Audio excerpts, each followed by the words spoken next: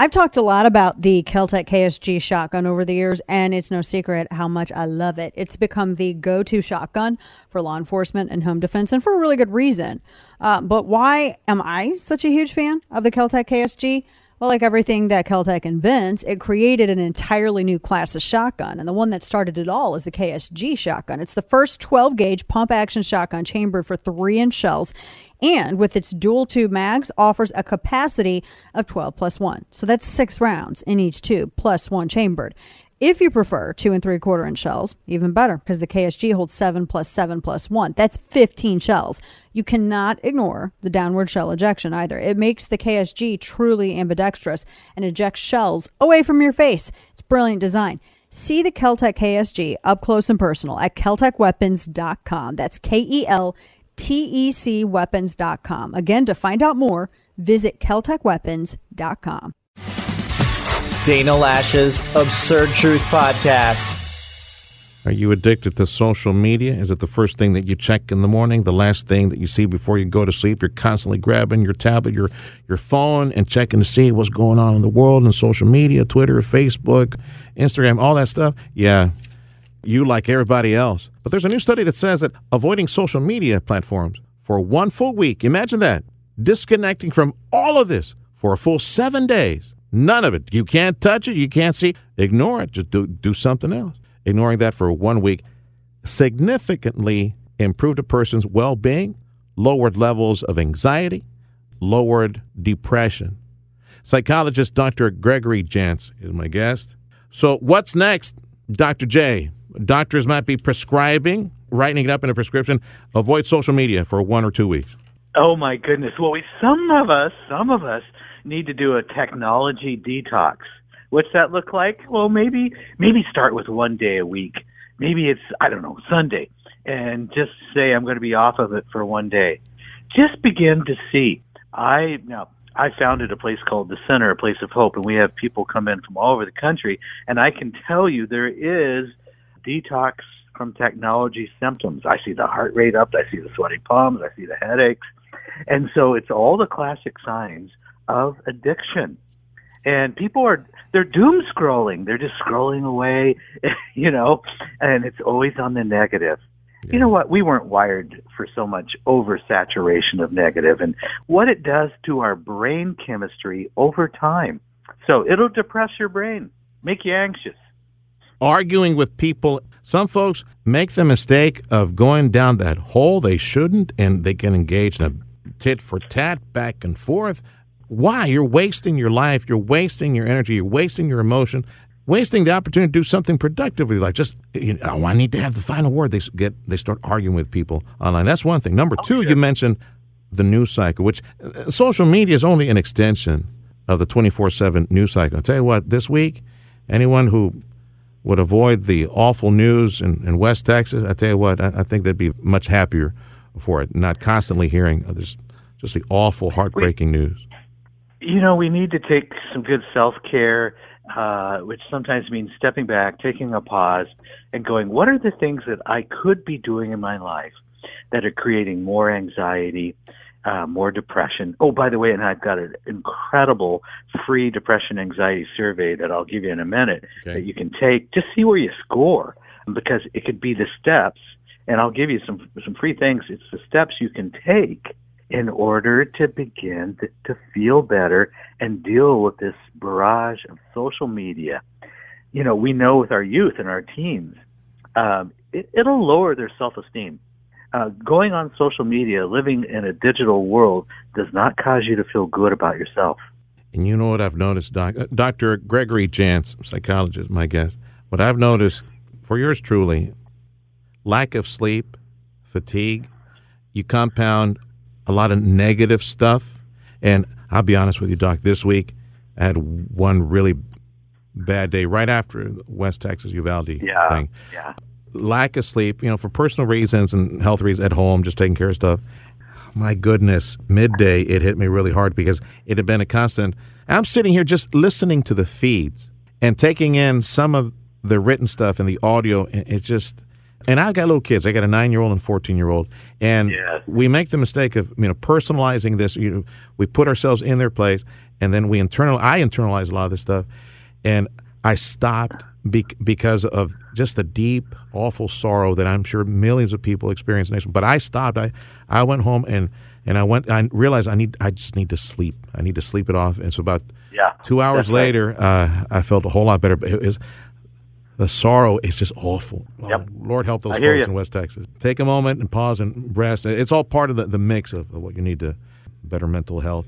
So tell me about that checklist that you were mentioning earlier. Oh, yeah. Go to A Place of Hope, aplaceofhope.com. You'll see it on the tab there. Take the survey. It takes a little bit of time, but it's going to give you a lot of feedback, and there's a lot of good, just free resources if you're struggling with that depression or anxiety. You need some more ideas. It's there for you. We want to help out, and we have way too many people anxious and depressed right now, and I get it. The folks who need a lot of help, I would imagine, would be on the front lines who respond to a scene like this. First responders, law enforcement, and, of course, the families in West Texas. My goodness, this would be long-term help, like probably years, I would imagine. We're dealing with significant trauma. Yeah, absolutely. Yeah. All right, Doc. Pleasure speaking with you. Good to be with you. You bet. When you wear Tommy John, you're that much cooler. Not just because you're in better looking loungewear, because most loungewear just sucks. You can do everything better thanks to breathable, lightweight fabric with 4 times the stretch of competing brands. I don't care about telling you about how innovative it is. It feels like it's made from kittens. It's like angels sewed it with kitten fur. I don't know, but it's comfortable and you can lounge at home in it. It's great for summer because the lightweight, stretchy fabric. God bless innovation. So look, this is why Tommy John doesn't have customers. They have fanatics. With over 17 million pairs sold, people dig themselves some Tommy John underwear and loungewear, or as I like to say, leisure wear. You can shop TommyJohn.com/Dana now and get 20% off your first order. Tommy John fanatics are happy about this. And if you're not a fanatic, you will be. Get 20% off at TommyJohn.com/Dana. Check out them joggers. Check out them Henleys. TommyJohn.com/Dana. See site for details. And now, all of the news you would probably miss. It's time for Dana's Quick Five, brought to you by Caltech. So NASA has captured an eruption of a sharkcano. NASA's Earth Observatory has released satellite images of an undersea volcano erupting. It was taken on May 14th by Operational Land Imager 2 on the Landsat 9 satellite. I don't know what any of that means. It shows a plume of discolored water being emitted from a subvolcano, and the submarine volcano, it's under the water. It's the Kavachi volcano in Solomon Islands. It's one of the most active, and it was dubbed Sharkcano after a 2015 expedition to the site revealed that the crater was an unlikely home to 2 species of shark, suggesting that large marine animals are able to exist in this extreme environment, tolerating hot and acidic water. So like a scalloped hammerhead and the silky shark and other multiple fish species. It's just actually kind of cool when you think about it. And then the word chief is no longer going to be used in job titles in San Francisco school districts. Yeah. Latest on gas prices and oil inventory extraction, all that. Tim Snyder with MatadorEconomics.com going into Memorial Day weekend. I've noticed the past couple of days, Tim, that the price of gas has gone from an all-time high, close to $4.60. Oh, it's down a few cents, and you got a few dims out there doing a jig. Hey, look at that. Price is coming down. It's still at record high just a few days back. What's the trend right now with gasoline? Why is it coming down a few cents, and what do you think may happen going into summer? Well, I think we actually last week had a little bit of an increase in refinery runs, so that certainly did help ease a little bit of the pressures at the pump, even though it's just a couple of cents. It's not going to address what we're going to see from now, literally now through, just after the 4th of July. I think that's the peak drive season, and the highest demand for gasoline throughout the year is going to be right now this next month. But that's what drove prices down just a hair. Okay. And I was glad to be able to pay $4.24 yesterday. How high did you see it up in North Texas where you're at? I saw it at the station that I buy gas in, and I watch Gas Buddy actually to see where the best prices are. But I paid $4.39 the highest. I saw the The highest I saw actually advertised as I drive out to the bank is $4.59, but it's just a nutty price scenario right now. Ain't it crazy how AAA and all these people that are into monitoring tourism, they say about 39 million people are going to hit the road for the Memorial Day weekend, despite the fact that gasoline is through the roof. If the demand is so high and production is increasing, refining a bit faster, can we keep the price somewhere in the low fours on average for most stations? I think that's probably going to be what we're going to see for the year, is keeping it, if we can get it back down into the low fours after the 4th of July. I'm afraid we could have a slight spike as we get closer to 4th of July, and maybe above 450, and that's in Texas, not just the national average. Yeah.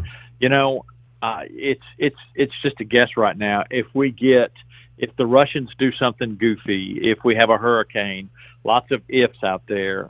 If inflation continues on the trends that it's been continuing, these are all issues that'll pull people back. But it's interesting that I talked to a couple late yesterday afternoon, and they were about to get in their car and drive to Destin, Florida from Dallas. And I said, well, the gasoline prices for that 10.5 hour drive, are going to you're double from what you would have done years past. I said, yes, but we've been cooped up for the last 2 years. It's something we're ready to do. We're going to spend the money. Yeah.